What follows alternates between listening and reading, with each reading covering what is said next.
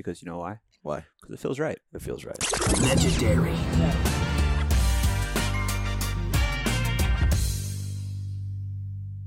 Filibuster. Say that again. Filibuster. So, Go on. I don't know why. I just remember that about school for some reason, that dudes used to you do filibusters in Senate or Congress or whatever. And yeah, so I like them.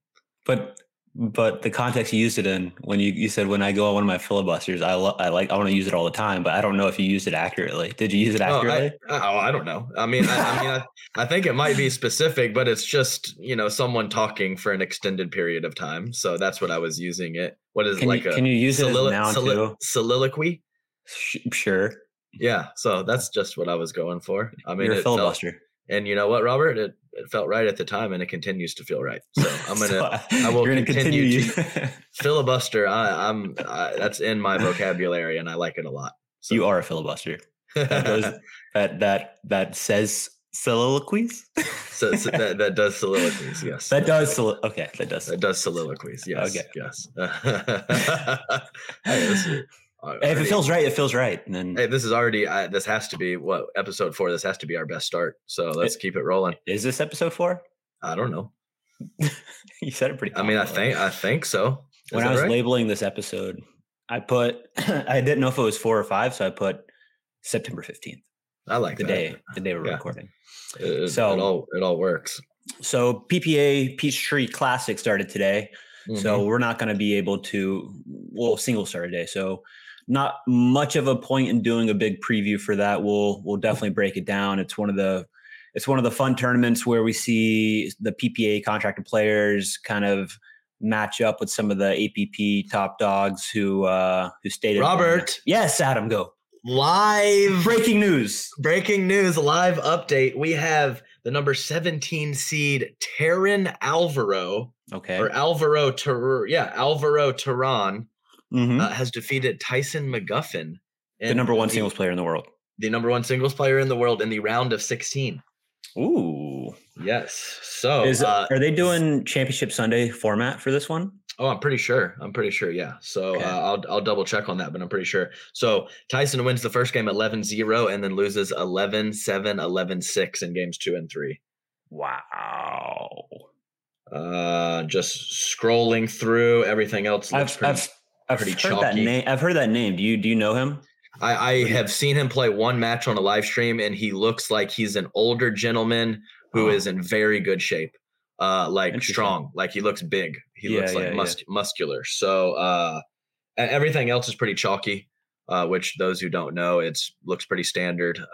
Besides for that one upset. So yeah, I don't think we get, and I think we touched on it last week as well. Some of the preview. So yeah, let's not mess with that. If I get any more live updates, I'll let you know. Yeah, we'll just go into just one note on it. Massive draw, men's singles, 53 players. We talked about it before we got on the air here. Got to get away from that. And it's one day. It's a 1 day tournament. How can you have a 64 person draw? That's wild to me.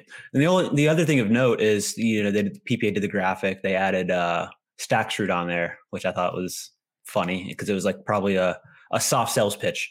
We will feature you, Fed, if you come to the PPA. Oh, so tell me where was his picture? It was so when PPA released the draws, they released the men's singles draws, and they put obviously their contracted players, which they only have 3 in the draw, which is Ben, Tyson, and Jocelyn. And the 4th picture they added on there was Fed. Which usually you don't see. Usually you don't see PPA, promoting anybody that's not PPA signed.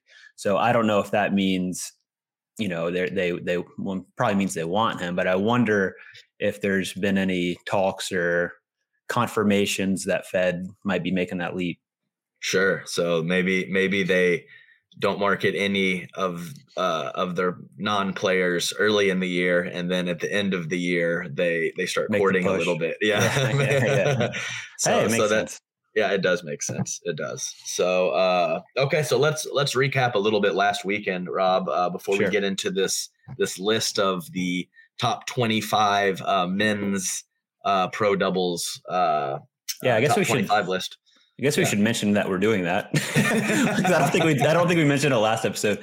So Mr. Stone here has compiled a list of what he deems the top 25 men's doubles. Yes, men's doubles, right? So it's purely men's.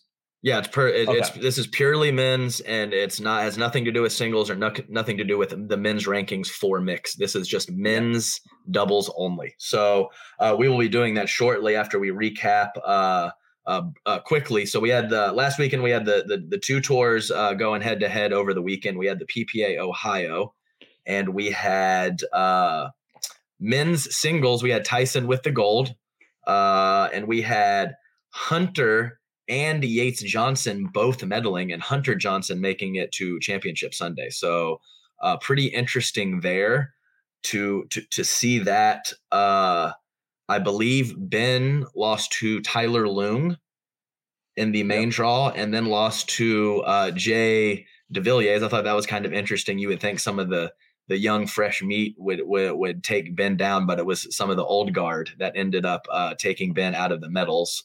Tyler Leung and Jay DeVilliers. What do you think about that men's singles action?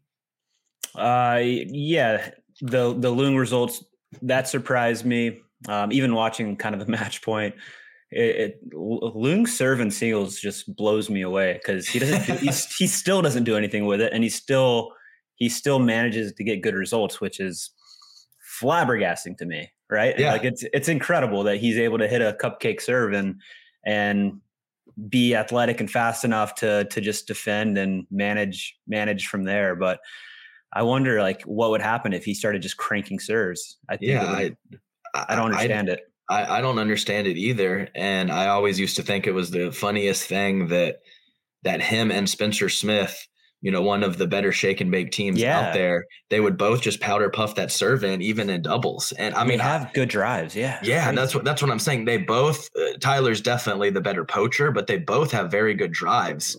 And every time I played them, they have like 5 or 7 minutes where they just go off with their shake and bake. And I'm like, why not go for your serves and have easy thirds and have easy third drives instead of off your back foot too. So I totally agree with you, Rob. And I think that overall, I mean, he probably has slightly above passing shots, but his passing shots are just okay, Leung. His serve and his return aren't that good, and he still manages to have solid, consistent results. It is a testament to his court speed, right? His court speed and his athleticism and some, some of his shot making ability on the run. So totally agree with you there. Let's see, men's doubles. We had the John Zai coming in with the gold, and then we had Jay and Tyson on the medal stand with the silver, and then Callan and Tyler Leung getting in there with the bronze. And you can definitely see the thinness with the two tournaments on not just the PPA, the APP side as well. So I think you see it obviously more in the doubles results than in the singles. So so nothing really crazy to report there. I think probably the most interesting bracket would be the women's doubles. So we have Anna Bright and Jessie with the gold. We have Catherine Parento, Leah Jansen with silver, and then the Kawamotos with bronze. So really interesting stuff there. Obviously, I think that it's clear at this point that Catherine dropped Jessie for Leah. So I thought that was an interesting result to see Anna Bright and Jessie capturing gold there. Yeah, and I think it's cool to see Anna Bright getting results on the PPA side as well. Mm-hmm. And I even mentioned, I think I believe that Jessie's way underrated in the women's game, not just the women's game, but mix as well. I would put her, and this is no offense to Anna Leigh, but I would put Jessie as probably the top mixed female player out there, just purely based on, I think she plays the role of the female just about damn near perfect in mixed. In terms of cross-court dinks, having big counters, having reach to poke in sometimes, and defend well from the midcourt. I think when I see her start not playing well, it's usually because she's trying to create a little too much. But if she just plays the role and she's confident in her mixed partner, like, results are impressive. No, she's a smart player for sure. And I guess the question is, do you think Anna Leigh would get the same results because Jessie and Jay have been very, very consistent in terms of maybe not always getting gold or silver, but they've been very consistent in terms of medaling. And I just wonder, would Jocelyn and Anna Leigh get the same results that Jocelyn and Jessie have had?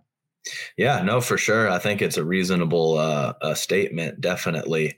I mean, they almost never lay an egg, Jessie and Jay. I mean, I'm not saying that Anna Leigh lays a lot of eggs or anything like that, but they almost never take a bad loss. And if they're not on the medal stand, which is rare, they're right there at 4th, 5th, or 6th almost always. There's never very high floor in their results and their play on the mixed court for sure. Yeah. Also we had, let's see. So we had Leia and Catherine early on beating Kovalova and Smith, Callie and Lucy, and then the Kawamotos beating Callie and Lucy 15-2 in the back draw. So I thought that was very interesting. Another crazy first round. We had the Kawamotos versus Bright and Irvin. And they ended up losing 8-4, but coming all the way back through. So great result from the Kawamotos to get bronze, and great result obviously for Irvine and Bright getting gold, beating the Waters along the way. Actually, let's see who the Waters lose to in the back draw. Let me check on this real fast.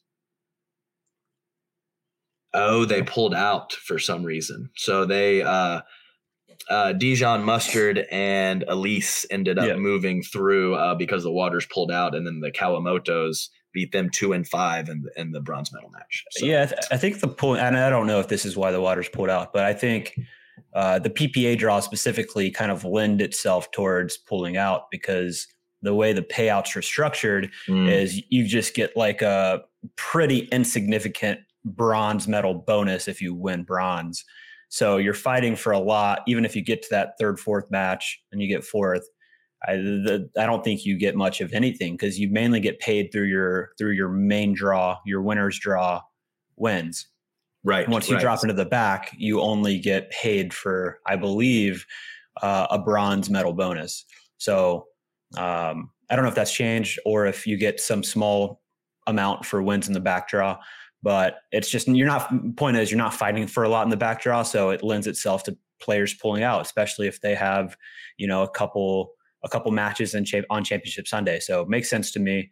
Yeah, you can't blame the players, right? It's like, if you don't want people to pull out, then make it worth fighting for in the back.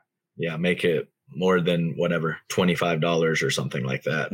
Because I know it's been a while since I've checked on it, but the last that I knew of, it is significantly more for main draw wins and to back draw wins. And if all you're getting is a 4th, 5th, and 6th don't matter, you're just getting a bronze bonus. That does make it kind of tough. It's like fantasy football. You got to put like a penalty or some form of something to keep everyone interested. Of the teams that are out of it in the main draw, it's the same way. So if you don't have some incentive, people just stop paying attention, or they pull out in the back draw in terms of pickleball. So in terms of the Waters, Adam, yes.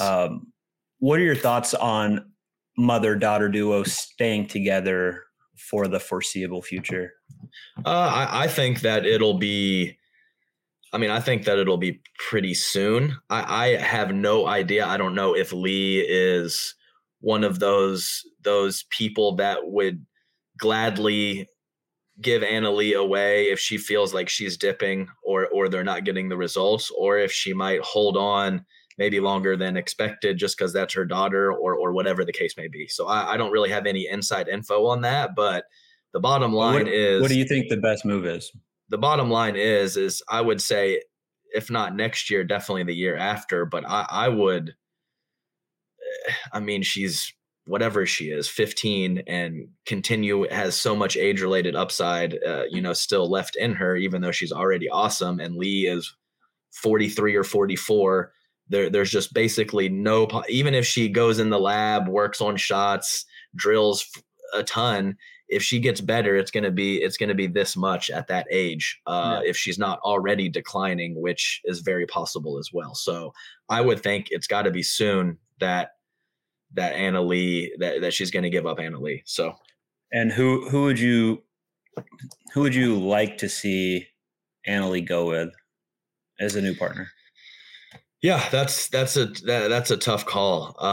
Do you just load up the firepower with Callie or Lucy, or do you go, let her just totally be the alpha on the left and kind of throw in more of maybe a Catherine, or a Jessie or somebody that's more solid than firepower, right? So I think all of those, with Anna Leigh's skill set are fine options, but I would be interested to see what, her and her team, mom and dad and whoever else is on the team, would decide to go all firepower or go with a more stable right side presence for Anna Leigh. Yeah, I would think more solid, stable would probably be more suitable. Yeah, I think so too. Just because she has so much. Yeah, she just has so much she can do. She can create so much power and so many ways to create. It's just just give her as many opportunities as possible with the most consistent player possible. Even if that player lacks a little firepower. Agreed. Okay, so let's see here. Pretty chalky in singles. We have Anna Leigh with gold, Leah Jansen with silver, and Salome Davidze, who's been playing very well and decided to, dip her toes in the PPA waters, and came away with a medal. Not sure of the scores of those, but like I said, pretty chalky. And then in mixed doubles, we have Anna Leigh and Ben gold, Jay and Jesse silver right there. And then Thomas Wilson and Yana Grechkina sneaking in for the bronze, which is a surprising result for sure. So that's the PPA Ohio. How do you think that came together, the Thomas and Yana? That's a great question. Not the partnership, but like the results. Right. No, I don't know. Thomas is a great mover. Great mover for sure. Oftentimes can overplay in mixed, as all of us can. It's a tough thing in mixes, like, finding that fine line of being aggressive and putting pressure on your opponents versus trying to doing a little too much and making some errors that you shouldn't make. And it's I think about like playing this. It's like still such a fine line. It's like it's a tough balance to find. Yeah, for sure. So he great mover and really good cleanup put away power too. So I would imagine that Yana was speeding up, maybe not frivolously, but quite a bit. And I bet they were going fast for sure. Because I have a couple of times, I don't have a lot of experience watching or playing Yana, but she's struggled a little bit with some soft stuff the times that I've seen her. Yeah. So I've also seen her get pretty hot with some top spin speed ups from the kitchen line. So I would imagine that's what happened. But of course, I did not watch it, so not positive on that. I think it's an interesting strategy moving forward, right? In terms of, we've seen it a lot with just looking at the overall pickleball landscape and some of the results this year. Like we saw Matt and Riley Newman beating the Johns by doing the same, by being aggressive, by flicking, by looking to clean up after that. And I think people are starting to see that it's not, patience is important in pickleball, but also picking your spots and being aggressive and attacking is how you're going to beat some of the quote unquote favored teams. Yeah, for sure. I think if you you have that phrase, play within yourself. You don't need to do anything special, but if you're playing someone that has that talent edge, maybe being slightly more risky is the optimal strategy over a significant amount of matches. I think kind of Pat and Leigh Waters had a decent run earlier in the year, and that's what it was happening. She was speeding it up, and Pat was thudding away with that electrum, So there's lots of different combinations and situations where pulling triggers is the best way to go. So you always want to have that balance of making the right decisions and going with power when you should, and soft stuff when you should as well. But being too passive is definitely a thing. And you're playing one of those teams that has that edge on you in the soft stuff. Pull some triggers, see what happens. 100%. Anything else for Cincy or Atlanta in terms of results? No, I don't think so. Let's move on to the APP Metro. I got back on the court for the APP Metro. Unfortunately, I didn't sign up fast enough to get in mix, but I got in men's with DJ Young. Very exciting to get back on the court. I'm a little slow on some of the timing with the hands, and obviously still favoring my leg a little bit because my injury is to my right calf, and I woke up after play the next day and my left leg was quite a bit more sore than my right. So I was still favoring it, obviously, if that's the case. But I think we went 3-2, maybe 4-2, snuck in the 5th, 6th spot, ended up ran into we had the format go to 1 game to 15 because of the rain. It was kind of a shit show in the main, all of it. Yeah, the whole tournament. So there was a couple teams, that could get hot. I mean, I know no one wanted to play Julian Arnold and Rafa Hewitt in that format. We ended up running into Brendan Long and Stefan Avern, who played really well against us. They ended up beating us and then beating Dylan and Kyle Yates afterwards. So they got hot, give them a lot of credit, and then ended up getting busted out by Andre Daescu and Zane Navratil in the back draw. So great to get out there. Looking forward to getting some of my timing a little bit better. But let's see here. So for men's doubles, it was JW and Deckel pretty much steamrolling everyone. Zane and Andre getting the silver, and then Stefan and Brendan Long sneaking in there with a bronze. Nice job by them. Great result. Yeah, great result. And like I said, they have some firepower. Stefan did a nice job of, I've always thought he's had great cleanup, but maybe didn't have the initiation with some of the offense, and he did a better job of pulling some triggers off the bounce and putting us in some uncomfortable spots. And Brendan Long is, firepower, right? Occasionally, I think he makes some questionable decisions, or his soft game can leave him a little bit. But he's a shot maker, and he can Ernie. 100%. He got a lot of top spin on both his forehand and his backhand. So they got hot at the right time, and they took us down. So congrats to them on the bronze. Let's see, women's. We had Simone and Paris first time matchup, taking the gold, beating Georgia Johnson and Andrea Coop, and then Etta Wright sneaking in a bronze with the dark horse, the net lord, Susanna Barr. So nice. I did not see any of that. I heard Andrea Coop talking about how the points in the gold medal match were very high level. So I would imagine that they were, if she was saying that. Women's doubles there. And let's see, mixed, we had Simone and JW with the gold, Paris and Deckel with the silver, and Georgia and Dylan with the bronze. Any things that you noticed there in any of those results you want to chat about? All sounds pretty chalky for the most part, right? Yeah, I think so. I think all those results I hear, sounds right. Mm-hmm.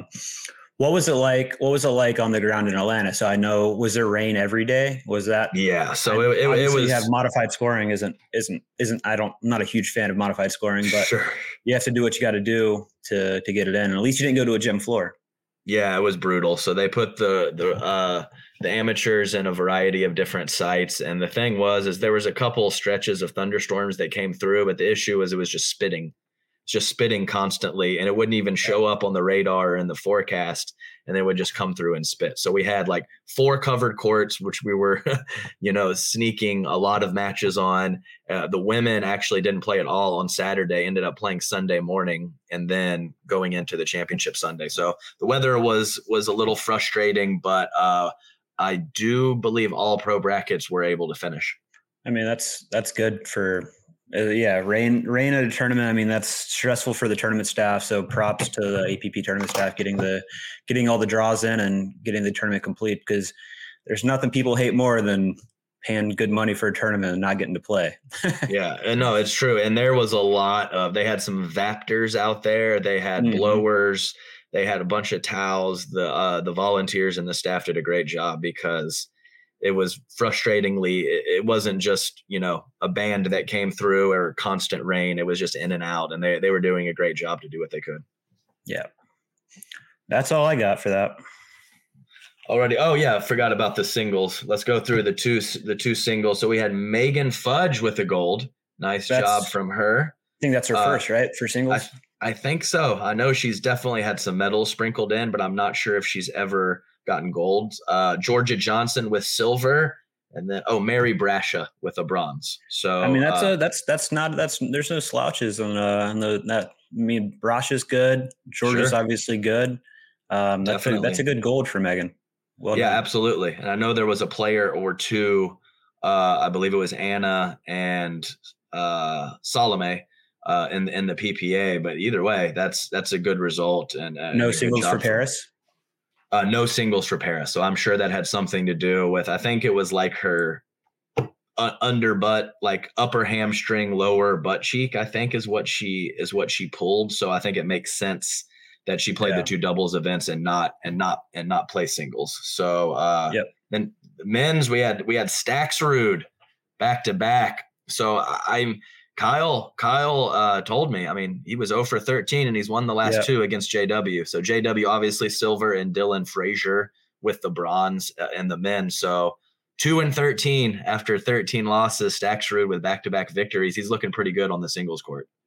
Yeah, ever since I started watching him play early on, I was like, oh, he's kind of built to be a great singles player. I mean, he does a really good job of passing, dropping, and then also closing. Like, he's probably one of the better closers, meaning, from the serving position, even if he drives, he's always moving forward, which is tough in singles because you get tired.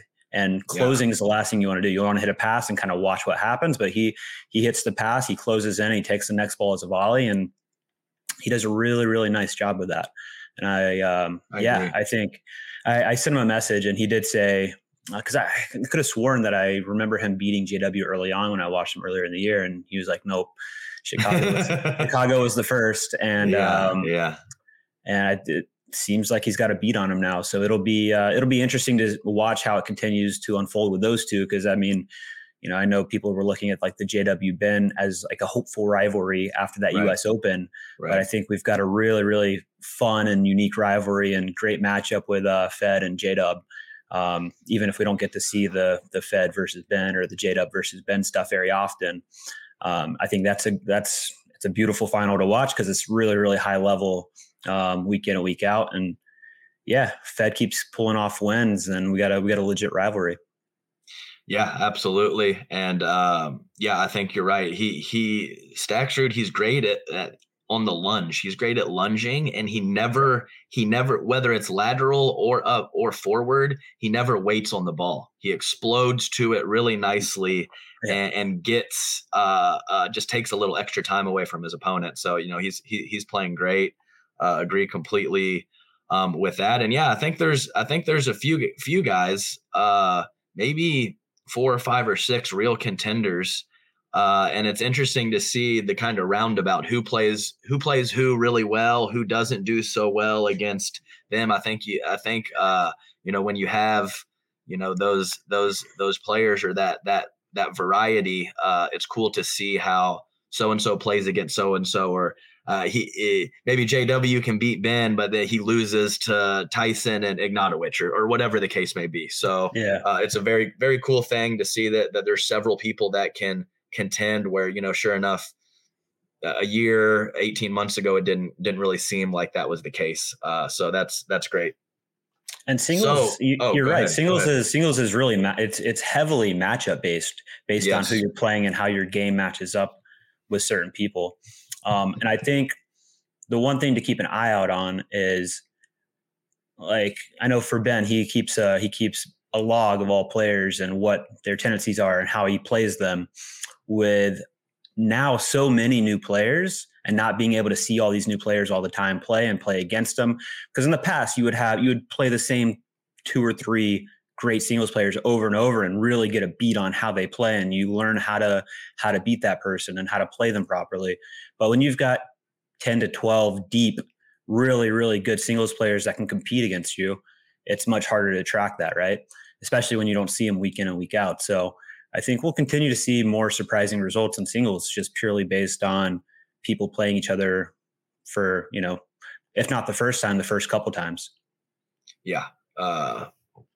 See it all the time. Great results or really tight matches with good players. And then you play those good players the second or the third or the fourth time. It's much different than that first time. So I think having a little log and just having, we talk about being blinded in the moment, being out on court and not always seeing everything, just having a little baseline strategy or just a couple, 2 or 3 little tips or patterns that you can go to when you lose a couple points or whatever the case may be, or maybe things are moving quickly and you're a little overwhelmed in the moment. Just having that little extra knowledge can really go a long way in a big spot. Totally agree. All right, Robert, you ready to get to this list? Dun, dun, dun. Dun, dun, dun. Okay, let me get my official list lined up here. Dun, dun. Yeah. Okay, so for the list, this is men's doubles only. Singles and mixed doubles results mean nothing. I was looking at the World Pickleball rankings. I hope that didn't influence me to make this a little too chalky. But so this is the rankings for right now. Certainly a little bit of upside played some role in the rankings, and you said it would play no role in the rankings. It plays just a teeny little bit. Okay, so it's just a teeny little bit with some of the upside, whether that's age related or talent related, and it's just a list with kind of balanced out with some studly left side players, some rock solid right side players, and here we go. So starting off, I don't think there's any possible way to go away from the big 3 as the top 3. So the big 3 being Ben Johns at 1, Riley Newman at 2, and Matt Wright at number 3. So I know Matt is getting up there in age, and I think we briefly talked about how we were expecting a possible fall off, or maybe thinking a year, 18 months ago that he would start dipping. But the bottom line is he's a very skilled player. He has a ton of hand speed and some really nice 1, 2, 3 combinations on the offensive side. So I think him at number 3, you just got to go with it.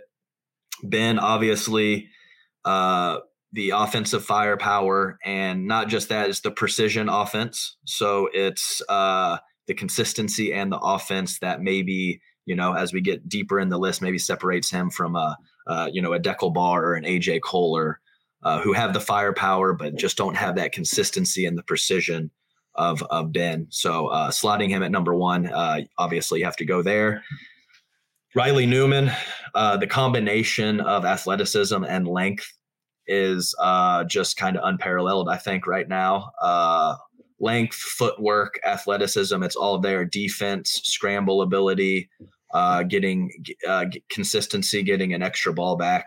Definitely lacks. I think he has less firepower than either Ben or Matt from an initiation standpoint. Once that exchange gets going, though, that pancake is devastating. And one note on that. Yeah.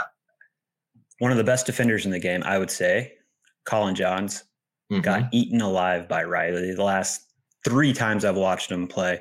And a lot of those attacks have been off the bounce, which I think is a wrinkle that Riley's added into his game. Is he knows he can't just win anymore, just being kind of the defense. Like, he's always been known as one of the great defenders in the game.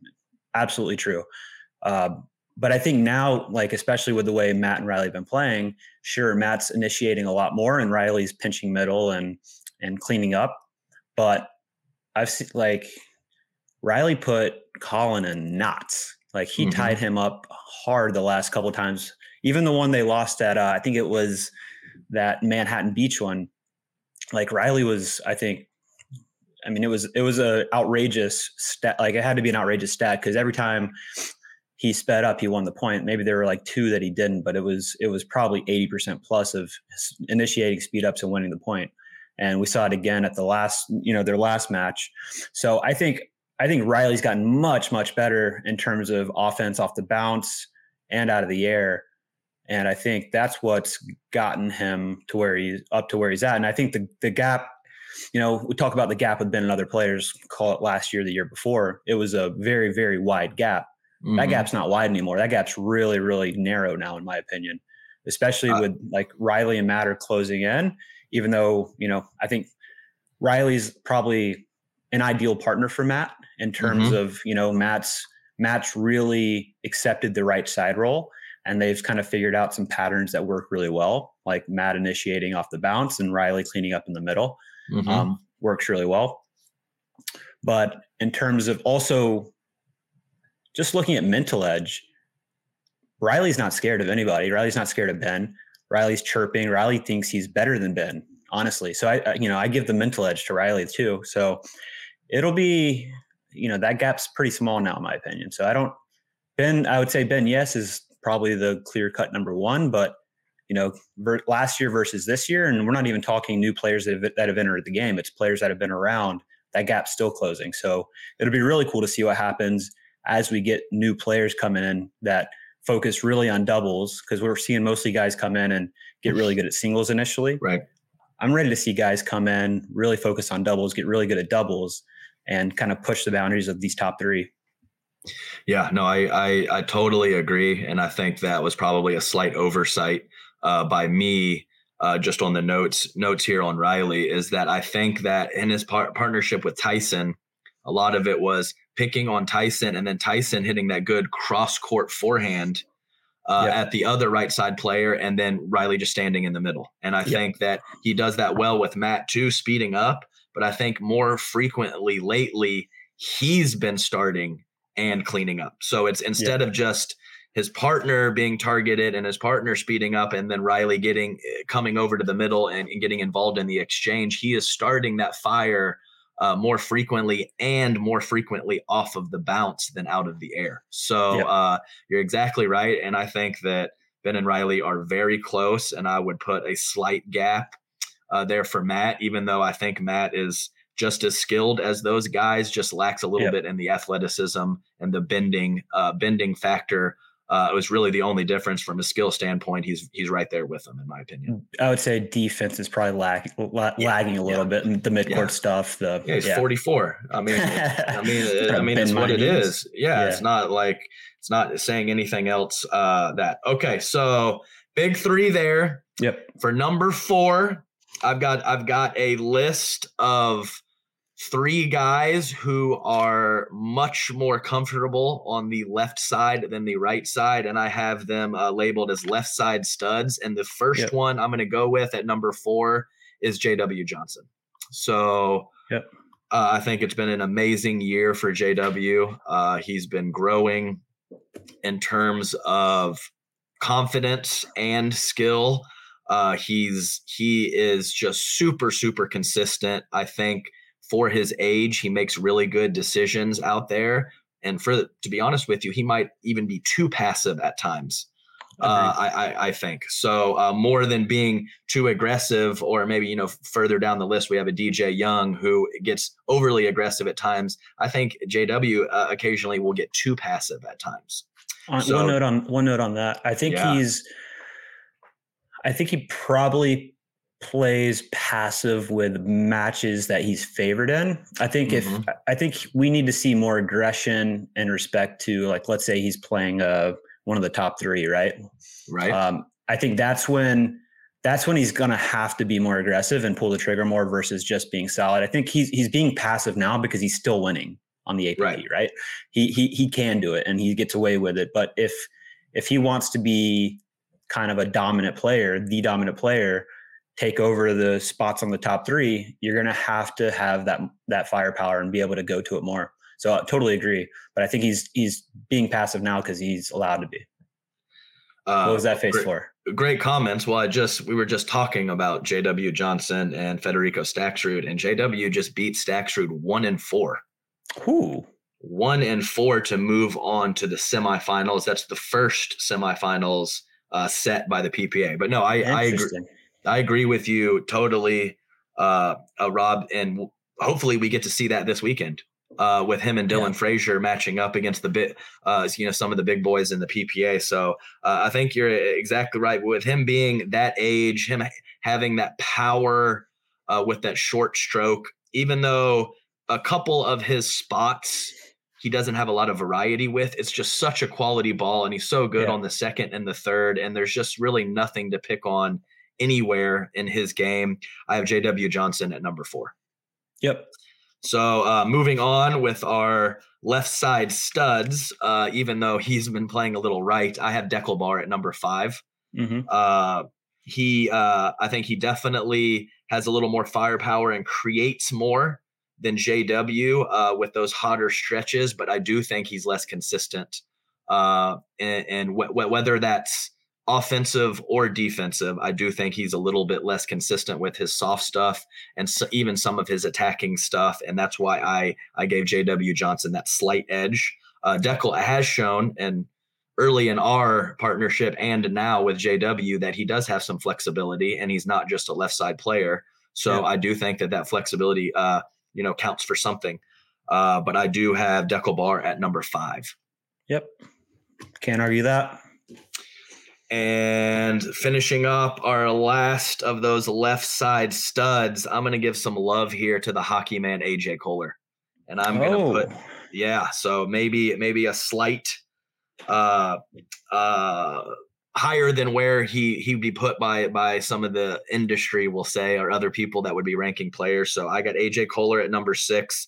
I think he is a left side stud. I think he has great crab walks and lateral movement and can keep the pressure on up at the kitchen line. And I think he has some of the fastest hands in the game.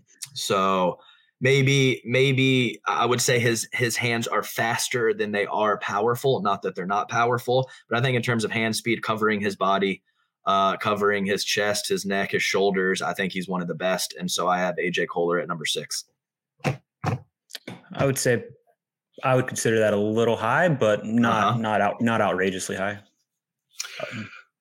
Right. Okay. So there's going to be a couple little adjustments from the chalkiness of the rankings, and I'm giving AJ Kohler a little love there. Number 7.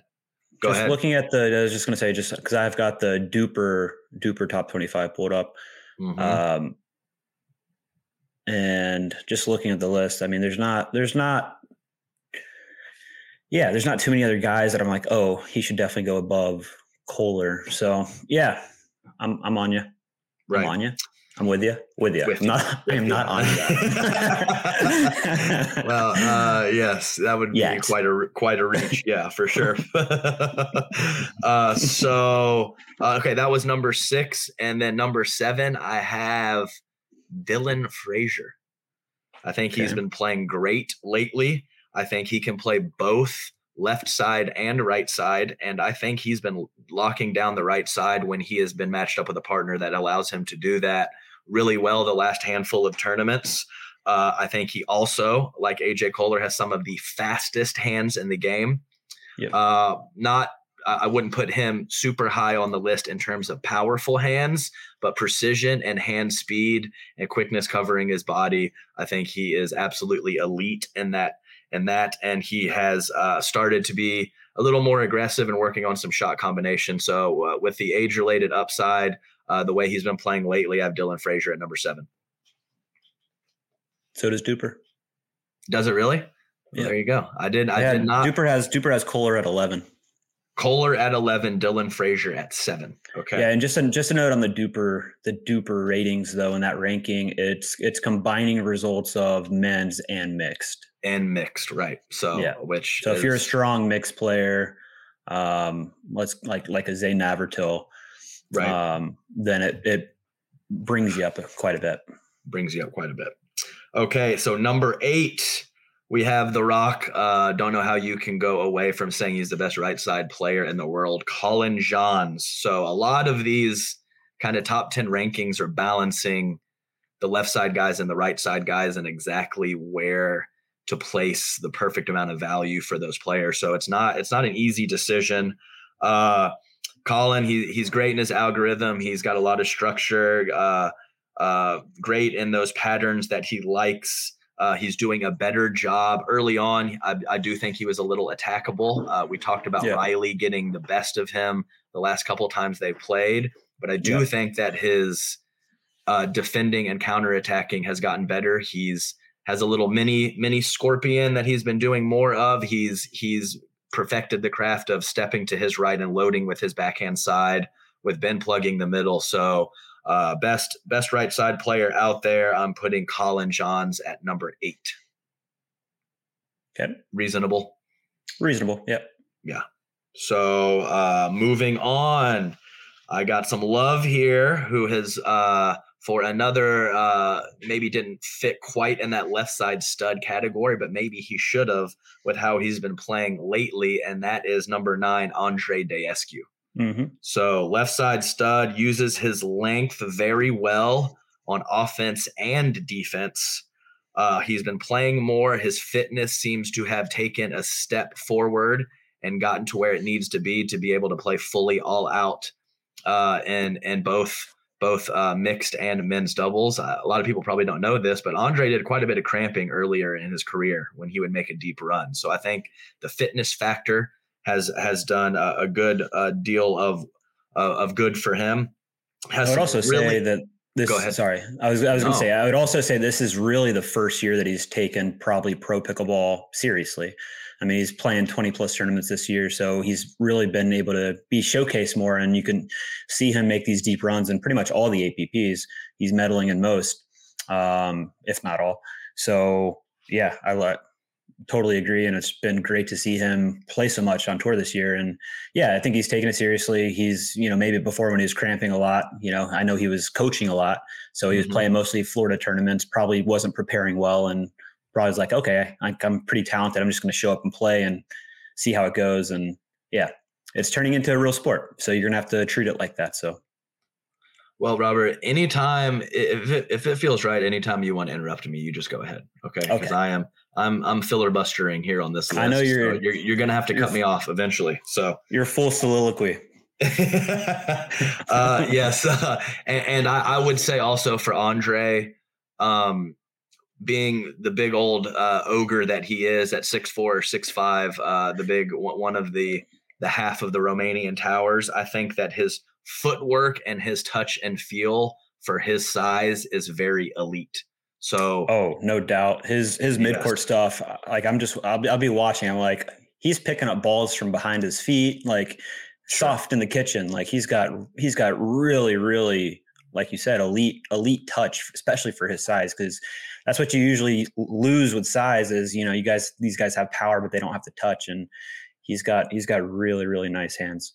Yeah. And I think it's a unique skill set too, because I actually think that I wouldn't say lacks power, but isn't overly powerful for being a big guy and all that leverage. So for him to look like he does and have all that length and maybe lack a little bit of power, but be so good on the footwork and the scramble and defensive ability. So Andre Daescu at number 9.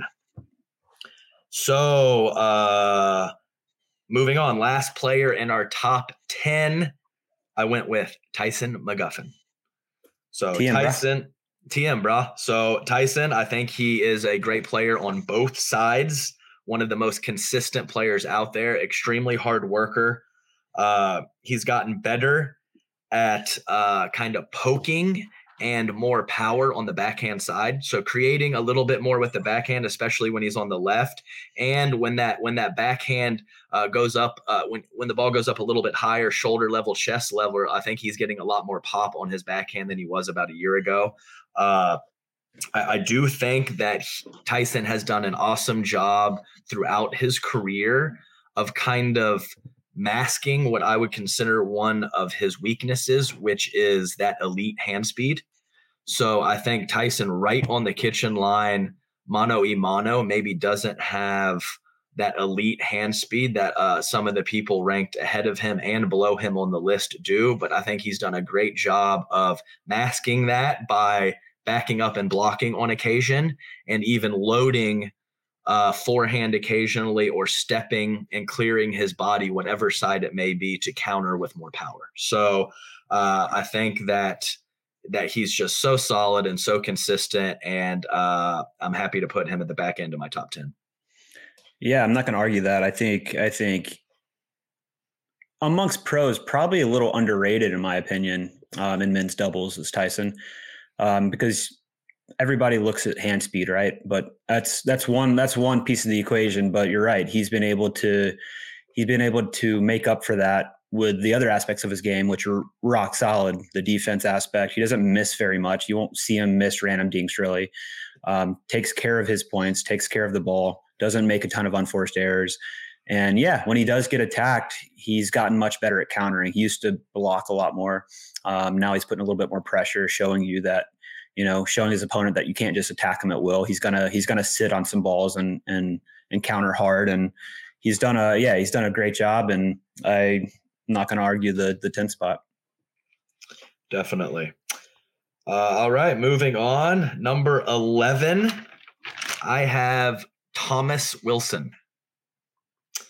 So where does Duper have Thomas Wilson? I'd actually like to know that. Pull that up real fast. Not top 11. Not top 11. Let's see.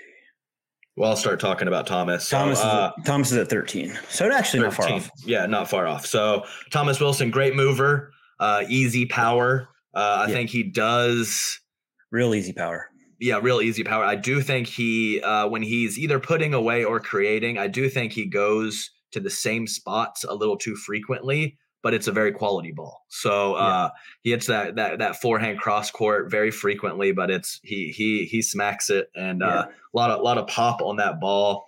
So he has also started to take the game more seriously in the last year, kind of balancing his job and his family life. Not recently married, but somewhat fresh in the marriage department. So life gets in the way sometimes that we talk about. So I think him committing, his cousin AJ Kohler being involved in the sport heavily, I think have gotten him really going in the last year.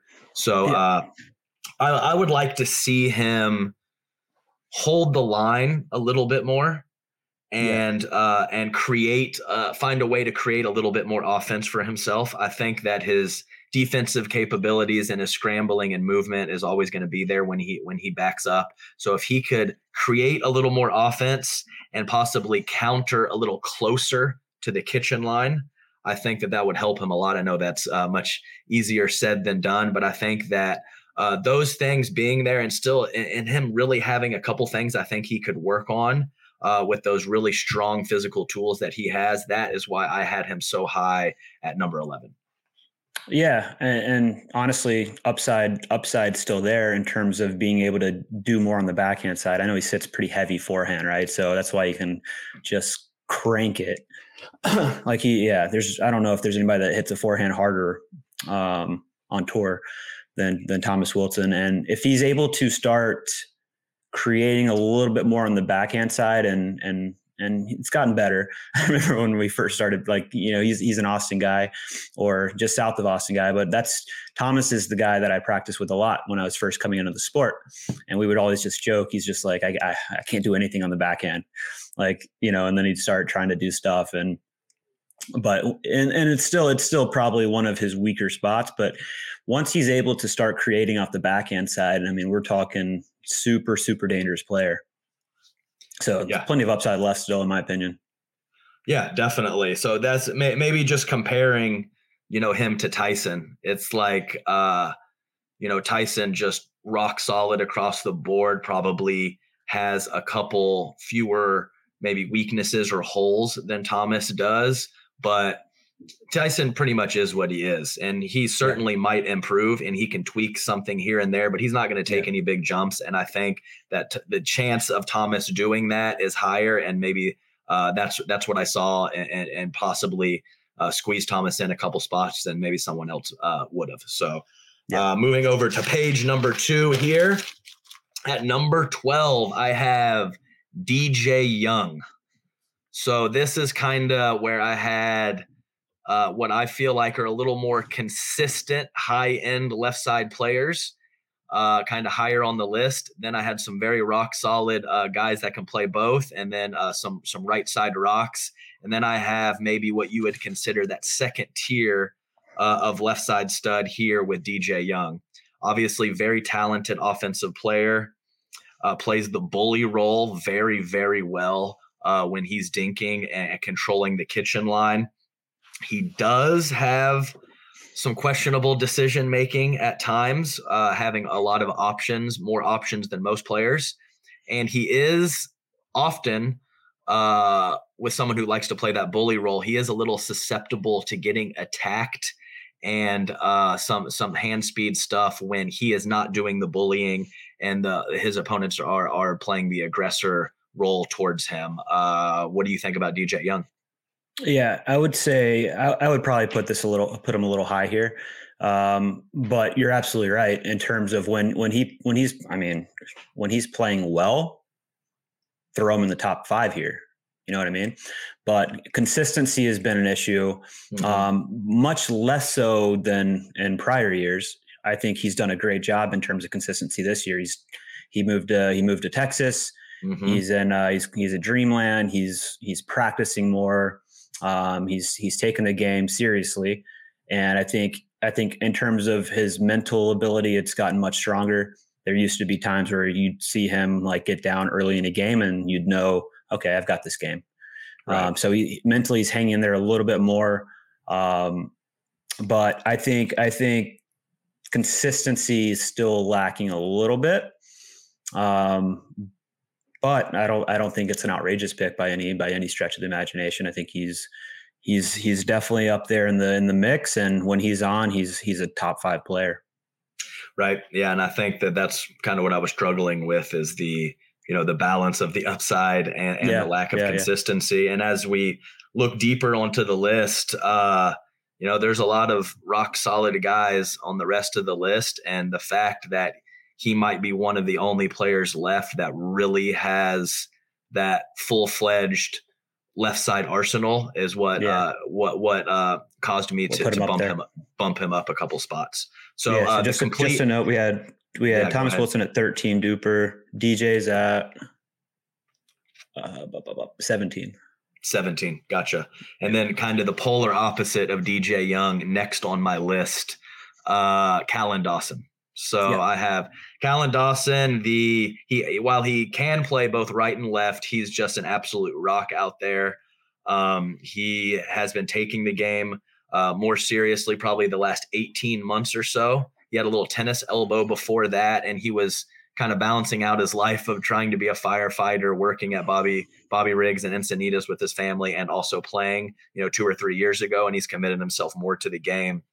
Recently, he's extremely athletic, and he is the definition of a rock. There is nobody as consistent as the soft stuff, and moves extremely well, but definitely lacks an offensive arsenal.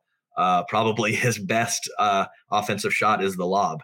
So if the lob is 100%. Your number one offensive shot, maybe you could tweak your arsenal a little bit. And he has that little thing where he turns his back to you and then flips a forehand. I love it. So, and then I don't think I've never seen a dink off that shot yet. Yeah, so no, never. It's coming. It's coming. And then when he is playing the left, he has a decent little backhand poke out of the air. It's solid where he can catch you in your body and then try to clean up on the next ball. So I just think that the raw he does a nice job of poaching as well. So I think there's a lot of things to like with Callan, and just wanted to squeeze him in there as one of the last full-fledged rocks out there. And I think I might have him a couple spots higher than some other people, but I just like the consistency of his game and knowing exactly what you're going to get from Callan Dawson. 100%. I think there's a couple of things that you mentioned in there that are super overlooked when it comes to Callan. One being he's taller than he looks. He's got more length. He's got more length than it looks. So he has good reach. I think like when you see him play, he doesn't look big because he's always in a full squat. Crouched. He's always in a full squat. Thunder quads. So another thing that you don't realize with Callan that you said was he's super athletic, which you don't really necessarily get to see. Like, it's not like a Tyler Lung athletic where he's earning nonstop, but the dude's in a full squat the whole match. Like, constantly. He doesn't leave the squat. Like, it's ridiculous. Yeah, so he doesn't look tall. He doesn't look long. He doesn't look that athletic. But to play the game the way he plays, especially at the kitchen line, I mean, dude's ass is on the ground mostly because he's in a full squat. Yeah, for sure. So if you look at his kind of controlled lunging and his footwork, the dude has one of the most consistent contact points out there. You know, it's when you watch him hit third shots, midcourt or dinks, I mean, he is always shifting his weight. He's always taking little adjustment steps, and he's always getting low. And he has one of the best contact points out there in terms of consistency, and that's why the dude almost never misses. So, Callan Dawson, number 13. I'd put that a little high for him. I agree with everything you said. Right. And he just got bronze at the PPA with Lung. So, and I know that's not the first one they had this year. So, he's had some good results, maybe just a little high in my opinion. No, gotcha. Totally. Number 14, moving along with Zane Navratil. So I think Zane has done a nice job kind of being very consistent with his soft stuff in the last 6 or 12 months. When he first started, he would absolutely leave some dinks high and make some errors at the kitchen line. And I think he actually caused him to speed up prematurely because he wasn't as confident in his soft game. So I think he's gotten much better in his decision-making and his ability to just grind it out and not give you much when he's up at the kitchen. I kind of think of Zane in a kind of similarly to Tyson, where I think that right on the kitchen line, he's a little susceptible to being attacked, but he's done a really good job of kind of masking that, taking a step or two off of the line and balancing out his blocking with his kind of clearing his body, loading up and crushing counterattacks. So all that being said, I also think that Zane is a pretty smart guy. And I think he does a good job of going to the lab kind of when he gets done with the tournament, going back home and kind of picking something to improve on or tweak or something in his game. So I think he does a good job of making adjustments, maybe not necessarily in game, but going back home and working on shots. And I think that means something. No, I agree. And you just you compared him to Tyson a little bit in terms of backing off the line some and kind of masking some holes that might be there. And totally agree. Same vein as Tyson. Tyson's probably one of the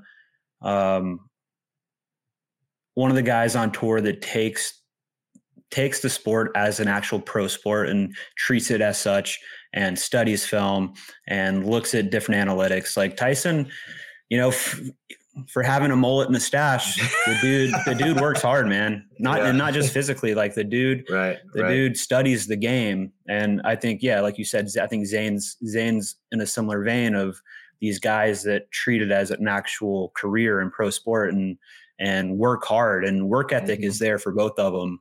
So, and like you said, that does say something that goes a long way. And if those guys don't work as hard as they work, they're not this high on this list. So, they know what they got to do and they're doing it. So it's cool. For sure. So let's see here. Number 15, I have Tyler Lung.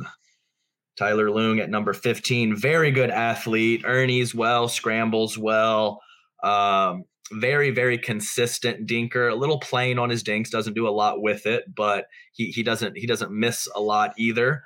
And I think that he's done a little bit better job of being offensive. I think about 18 months, 2 years ago, he didn't have hardly anything that he was doing from the kitchen line besides for being consistent with his dinking and then counterattacking. I think he's done a little bit better job of reaching in with his forehand.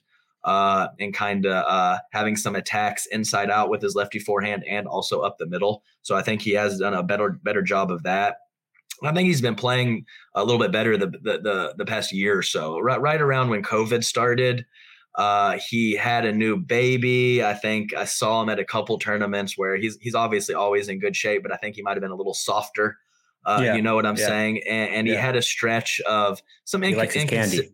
Yeah, so he does like his candy. I've stayed in the hotel room with him, and I think he ate candy for dinner or something like that.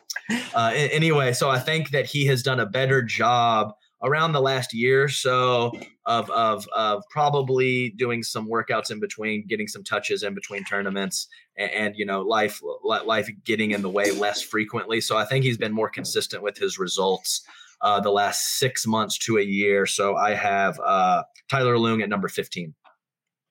I like it. So just a note on the last two in terms of Duper. So Duper has Zane at 9, and I think that's probably a little high. Well, not high, but I'm saying I think it's higher than where he is in men's purely because he has good mixed results and wrecks women with the serve. So and wrecks women, yeah, for sure he does.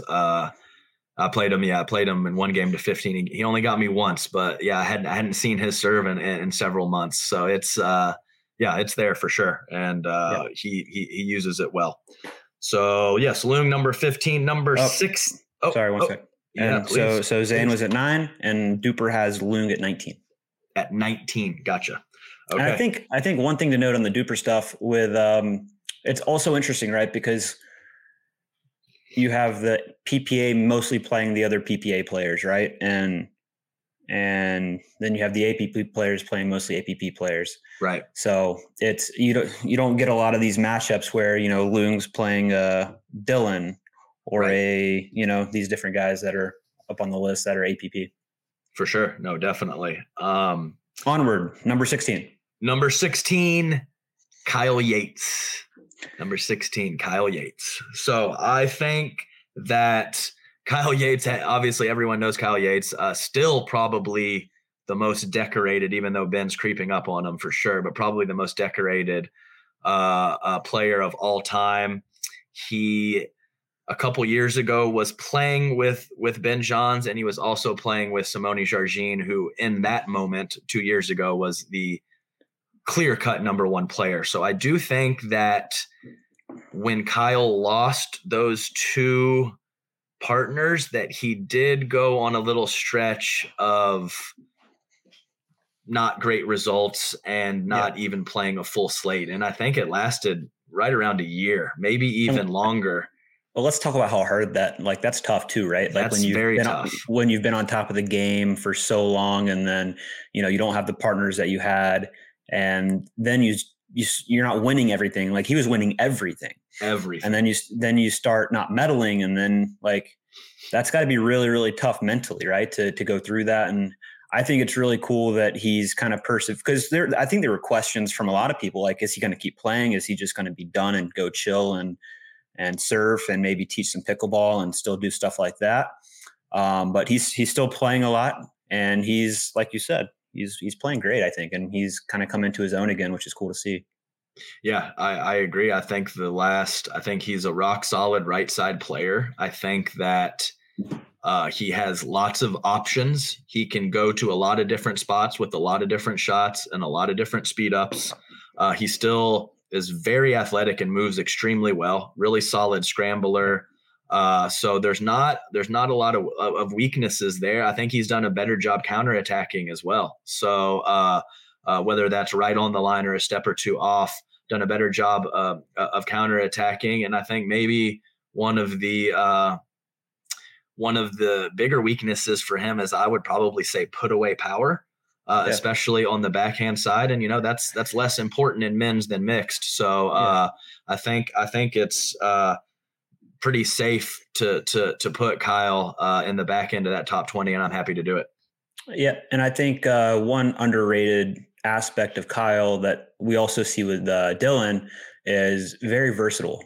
Can play the left, can play the right. Like there's not many guys that I look at this list so far of the top 16 that can be as good on both sides as Kyle and Dylan. So I think that's an underrated. That's an underrated aspect and trait in pickleball, especially if you look at like MLP. You need guys that can play. Well, I think you're just more valuable if you can play either side. It's one of the things that I'm definitely not as comfortable on the right. And just looking at the fives, like Eric, also not as comfortable on the right. We can both do it. Right. But we're not going to be at our best when we're on that side in terms of confidence level. So being able to play both sides it's an underrated skill in my opinion. And maybe that won't be the case forever in terms of, where I think we've talked about it. You're going to get to more hyper specialization in pickleball where guys are only right side players, guys are only left side players, that kind of thing. But you'll always need to play the left in some respect, especially in mixed if you're a right-handed player. So there's always going to be some level of needing to be able to do both. Gotcha. I agree. No, I think that's solid stuff. And I think that he can definitely do that. So I wasn't going to put us in here, but I went ahead and put us in here, Rob. Okay. So I have myself at number 17. Wasn't that convenient, Adam? In men's in men's doubles. I just didn't want to. Yeah. So I probably should have just pulled us out completely. I'm sure someone's going to have some big issues. They probably have me at 67 or something like that. Let me just make a note on your last number 16. Kyle Yates at 16. Duper also has Kyle at 16. Oh, looky there. So we won't say much about me. I think that I have some pretty solid hand speed and some pretty solid footwork. Unfortunately, I don't have a lot of thunder in my hands. And what that causes me to do is to take bigger swings and have to time them very well. So I do think that I do have pretty quality hand speed. Sometimes my timing has to be really perfect. And I think I'm a little susceptible to getting lit up for stretches because some of my counterattacking is not so straight to the ball. It's a little bit more like this. So why I feel like I don't hardly break down ever. I don't give a lot of freebies.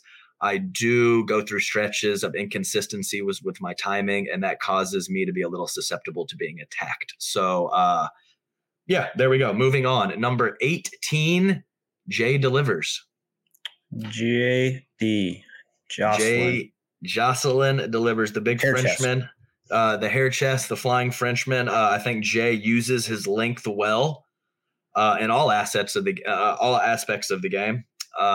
He pokes a lot of those dinks out of the air. He will speed up and has a solid variety of attacks. So I think and it's very hard to get the ball past him as well.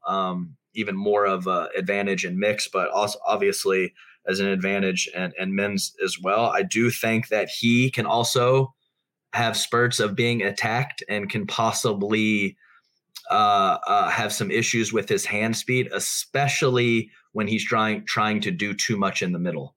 So when he spreads himself out and really gets aggressive in the middle, I think it's very hard for Jay to cover both forehand and backhand. And so for that reason, I probably have him a little lower than some people would at number 18. Yep. I think, let's see. Duper has him at 10. Yeah, and I think that's probably some mixed results factored in. A lot of solid mixed results there. Yeah. And I have not made my men's mixed list yet, but I have no doubt that Jay DeVilliers will be much higher than 18 on that list. Yeah, agreed. Number 19, Robert Nunnery. Number 19. We have Robbie, my podcast co-host here. I think that you have a very nice combination of fast and heavy hands. Very, very difficult to attack. One of the better holders of the paddle. And what I mean by that, before an attack, holding that paddle to the last second and being aggressive with those flips who give a lot of people a lot of trouble. I think occasionally You can go to the well too often. Yeah, have some questionable. I wouldn't even say questionable shot selection. Maybe questionable frequencies on how often. Frequencies definitely the issue. On how often. Because it's so fun.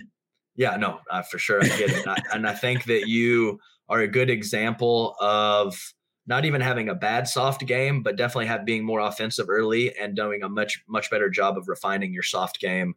Yeah. Occasionally. Possibly losing some confidence on some third shots and some dinks on short stretches, but overall the soft game's gotten a lot better, and so I'm slotting you in there at number 19. Lovely. 20, Mr. Eric Lang at number 20. I think that Eric definitely is more of a force in the men's doubles aspect than the mixed, which I guess is a little odd. Looking at him, he's a large human at about 6'5", I believe. Yeah. Has really solid length, and I think that length, maybe he doesn't optimize it in terms of speeding up out of the air, but what that length allows him to do nicely is slide on both sides, actually. So on the right side, he will slide to his right and punch backhands, and on the left side, he will slide to his left and load up on the forehand side. And the fact that he has such a large wingspan doesn't make too much of a gap in the middle because of that wingspan. And so him being able to load and counter big, I think is one of his best attributes, and why I have him slotted in at number 20. And underrated aspect for Eric is the soft game. Like we talked about with Andre, for such a large guy with such great length, very soft hands, like really nice soft game, really nice dinks, doesn't miss a lot. And just one of the guys that doesn't play a ton of tournaments, doesn't play a full schedule. So you don't really get to see what he's made of that often.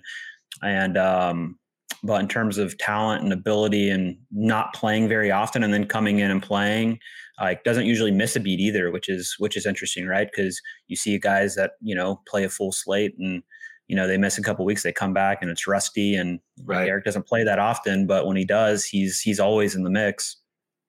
Yeah, absolutely. And he's a older gentleman as well. So, not a ton of that, age related upside, but, not playing a full slate and just being rock solid consistently with the results. I think he deserves a spot in the top 25, and right there at 20 is a good spot for him, in my opinion.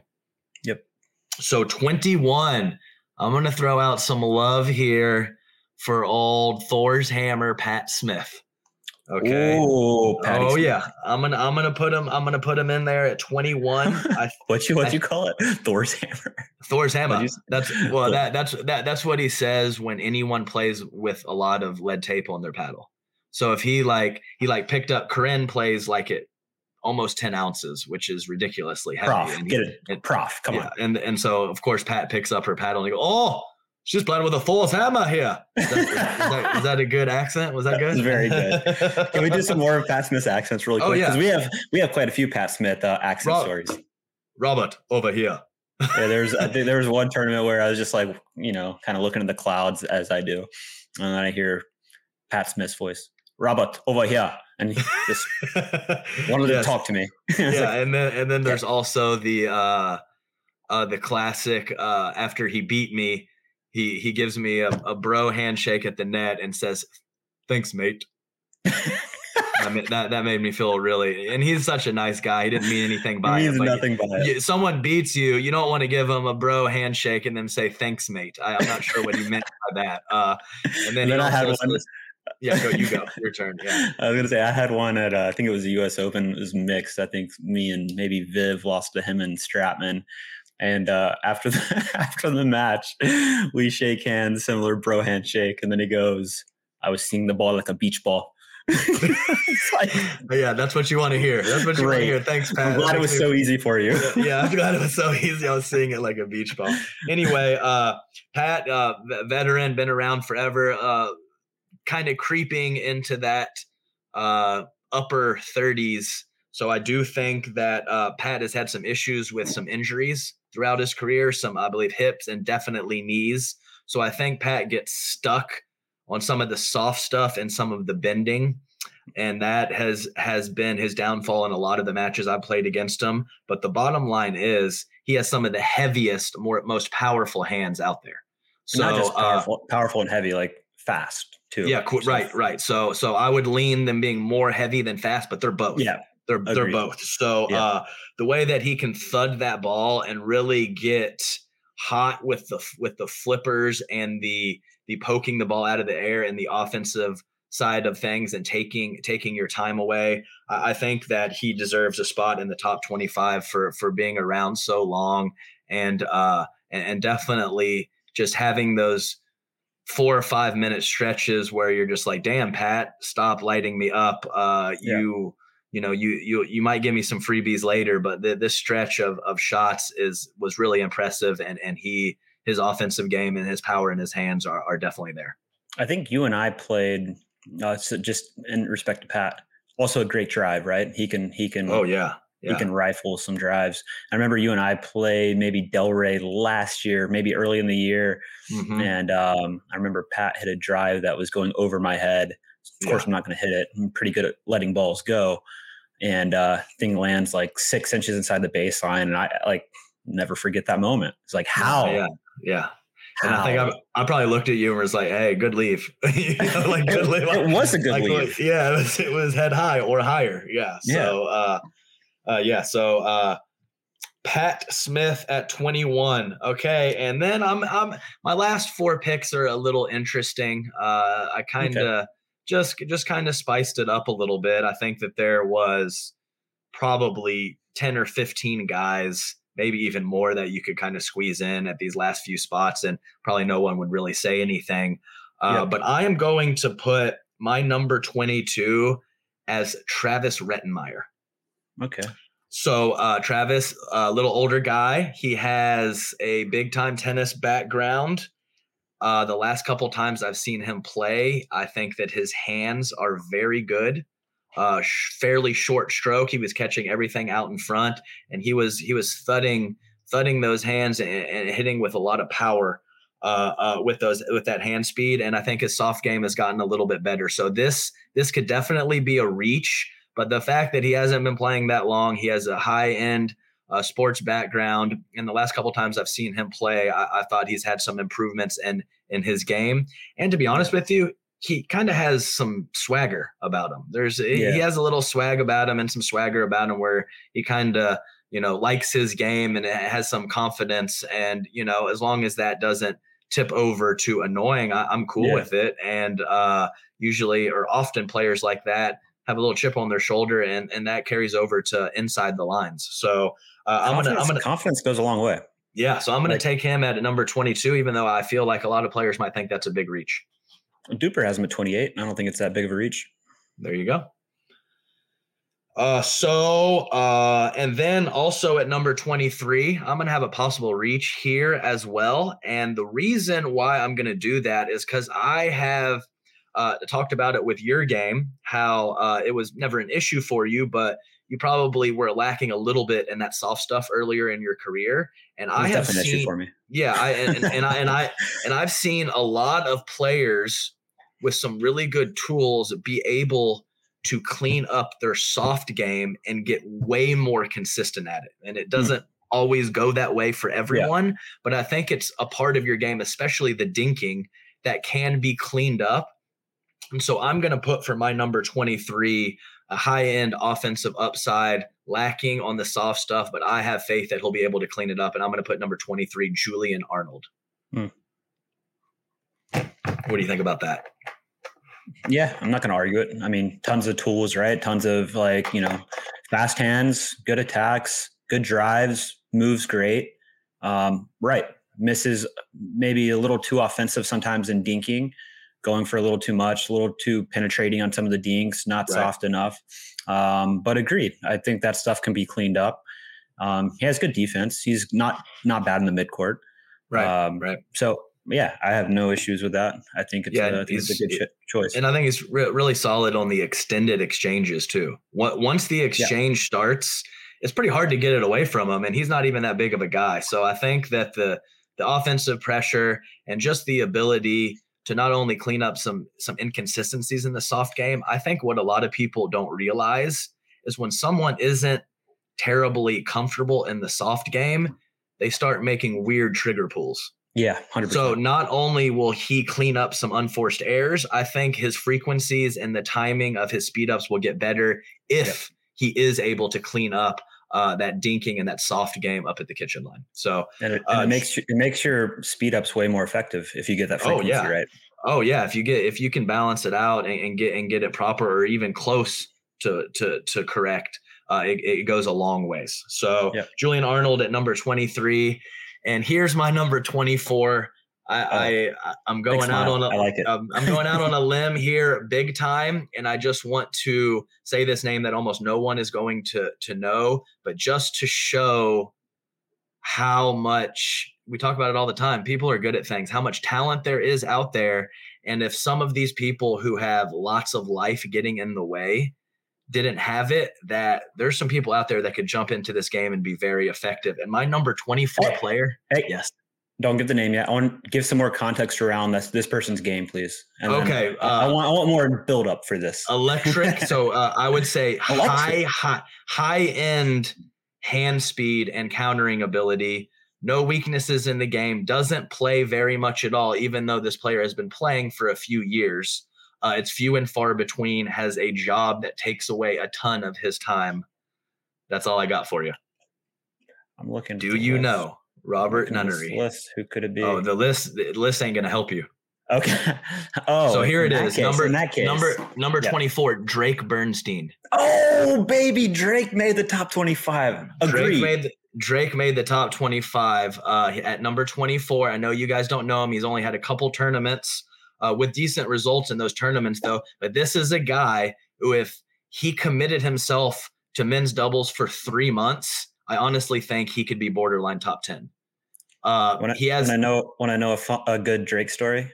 Oh, Drake just came. Drake, I met up with Drake. One of my close friends, really appreciate him. He's a good dude. He's the associate women's coach at the University of Georgia for the women's tennis team. Mm-hmm. One of the best dudes I know. He came to MLP Newport, played some practice games with us, and I mean, dude hasn't played in forever, doesn't miss a beat. So talented, right? It's ridiculous. And he was telling me a story. He was like, Staxrud came through. I don't know if it was Athens or Atlanta, and he was like, why is pickleball so easy? I beat Staxrud like 4 games straight in singles. Yeah, he was like, if I had to do that over the course of a whole day, because he's not in tip-top shape. He was like, I would struggle to play him in the semis or the finals, but like, early on, that dude's going to beat anybody. He's so talented.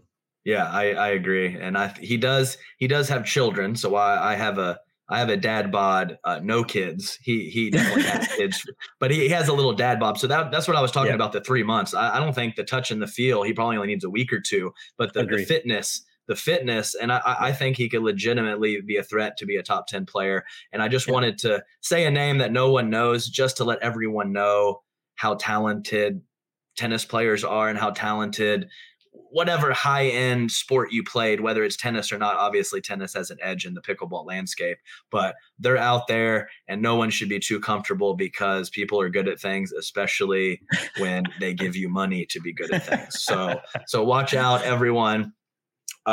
Just wanted to throw that name out there. And my number 25, slight joke, but not really. Okay. Another example of how cool I think pickleball is, because then I think a lot of other sports, obviously in the infancy of pickleball, it's more likely to happen than 20 years, 15 years down the line. But in some other sports, it just couldn't happen. My number 25 men's doubles player is Anna Leigh Waters. What do you think, Rob? What do you think? Sure. Yeah, sure. So I think that there is several guys on the didn't quite make it list that I would be more comfortable with in a men's doubles format. But I just wanted to put this name out there because she is pretty ridiculous. When you're watching her play, she has no weaknesses. She's incredibly fast. She's quick. She has great hands, and I have no doubt there's a couple people on this list. Heads up 100 times she might come out on top of. So just wanted to say this name and just let everyone know that I think pickleball is great, that she could even be in the conversation. I think she's probably not number 25, she's probably not too far off. What do you think? You think that high? Yeah, no, I mean, it's controversial, obviously. Controversial for sure. But controversial. Like okay, so go off Duper. Her Duper is 6.16. Mm-hmm. The number 50, because I've got the top 50 guys. Ben Newell I think Ben Newell is way too low on this Duper list. He's at 50. Ben Newell's at 50? Yeah, he's at 50 at 6.20. Annalie Waters is 6.16.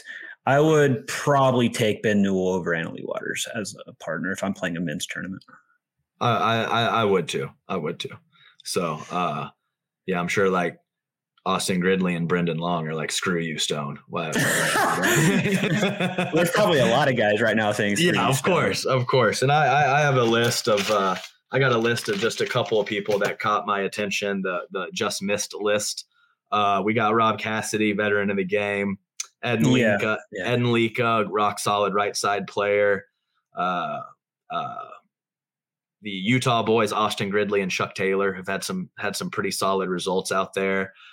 Spencer Smith, consistent player. Rafa Hewitt's come on lately, and Brendan Long as well, who I think is a pretty good shot maker out there. Those are the ones that caught my eye for the just missed list. Yep. And I mean, I'm just looking at the top 50 list. There's a ton of good guys. It's so deep now. It's crazy. Yeah, I know. So, and I know there's no doubt that there's, a snub, or if I would have spent a couple more hours, I'm sure my list would have tweaked a little bit, or might have snuck in a guy that wasn't in there. So it's deep. It's deep for sure. Yeah. Just looking at the list of guys that I don't think you had in it, but are in the top 25 of Duper. Okay. We have Ed Lika at 18. Mm-hmm. We've got Spencer Smith at 21. We've got Althoff Merchant at 22. We've got Warnick at 24.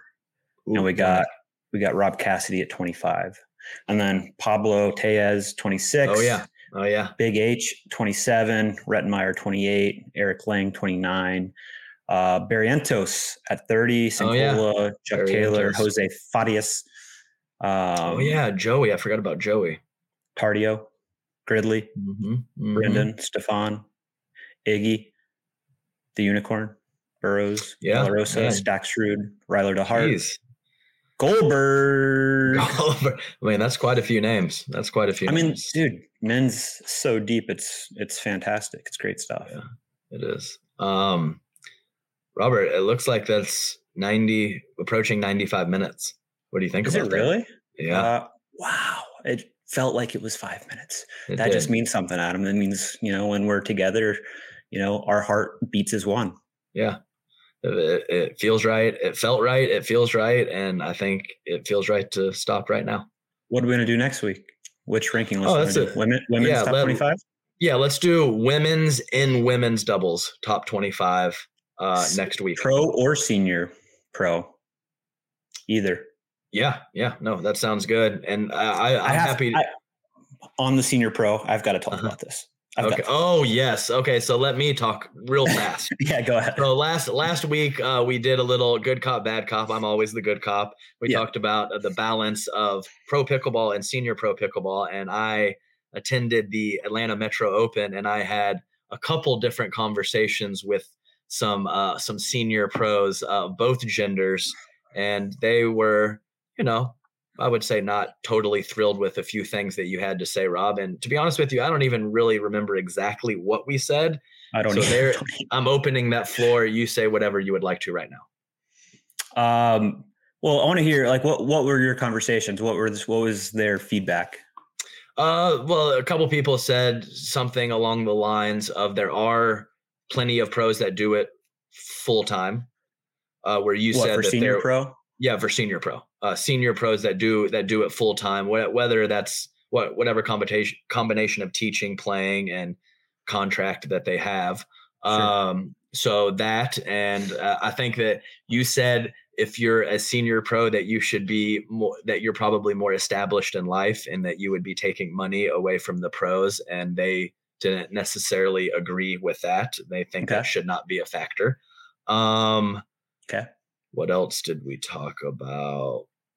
Yeah, and then it was just some of they were saying that the percentages or some of the numbers that you or I said or both of us said were inaccurate in terms of prize pool and stuff like that. But that's about it. That's about it. Yeah. You know what would make the percentages accurate? What's that? If they got 100% of the money on the Senior Pro Tour. Yeah, no, they said that I believe that there was some feedback about that being reasonable in the near future, separating the two. Yeah, I think it makes sense. And I have nothing against senior pros. I just would like it to be separate. I'd like them to have their own prize purse. I'd like them to have their own platform. I'd like, if you're tuning into the live stream, I'd like it to be the Senior Pro live stream. And that's all they show is Senior Pro. And so anybody that wants to watch that can watch that. I just think when you mix the two, it kind of convolutes the product. And I don't think that's super controversial or anything crazy. I want for the senior pros that do it full time, fantastic. I think you should continue doing it full time. I just don't think the tours should be mixed with pro and senior pro. I think the purses should be separate. Senior pros should know exactly what they're getting in terms of if it's a 35K, 50K, I would like that to be, that's the senior pro purse. If the pro tournament's 35K, 50K, it'd be nice if that was all going to the pro purse and to the pro events. So that's my only point, really. But I got a couple interesting messages. One from Witskin, which I think he called you too. Yeah. So, I mean, the first sentence of the message is, "Hey, Rob, we've had a good relationship up to this point. I'm assuming we now have a bad relationship because this is the point we're at." Yes. But he asked to chat. I was like, happy to chat anytime. Didn't think my take was that controversial. I just want you guys to have your own standalone platform where you have your own live streaming and your own prize purse. I think, why wouldn't that be the case? And then the fun one though is Dane Gingrich. Oh, he sent me a very mindset? 1% mindset. Seemed pretty frazzled by my comments on the podcast.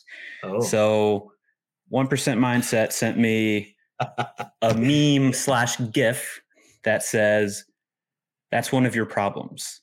You're ignorant, woefully ignorant."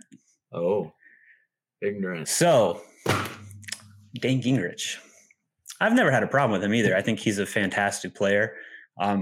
Probably clearly the best senior pro man, and can compete with on the regular pro events. So I just found it interesting that I'm getting. Then I sent him a question mark back, which he saw pretty immediately, and then never responded. So I just like the. Let's see if we can't get a response. Come on, Dane, send Rob a message. Let's chat about it. But yes, okay, all right. No, I'm glad we chatted a little bit about that. But yes, no, you told me too. I've never been a part of any form of podcast or anything like that, and you said people like to comment to us about what we talk about often, and I've seen it. I've read a couple messages. I think we said something slightly bad about Ohio, and somebody didn't like that. I don't remember. I honestly don't remember what we said. So it's it is a little interesting. I gotta bite my tongue, watch what I say, or I'm gonna get scolded for it. Hey, if everybody agrees with everything you say, you're not doing a good podcast. Oh, there you go. You got to break out those controversial topics. And we have pushed past the 100-minute mark. I can't take it any longer, Robert. We will see you next week. Goodbye. It feels right. Feels right. Because you know why? Why? Because it feels right. It feels right. Legendary.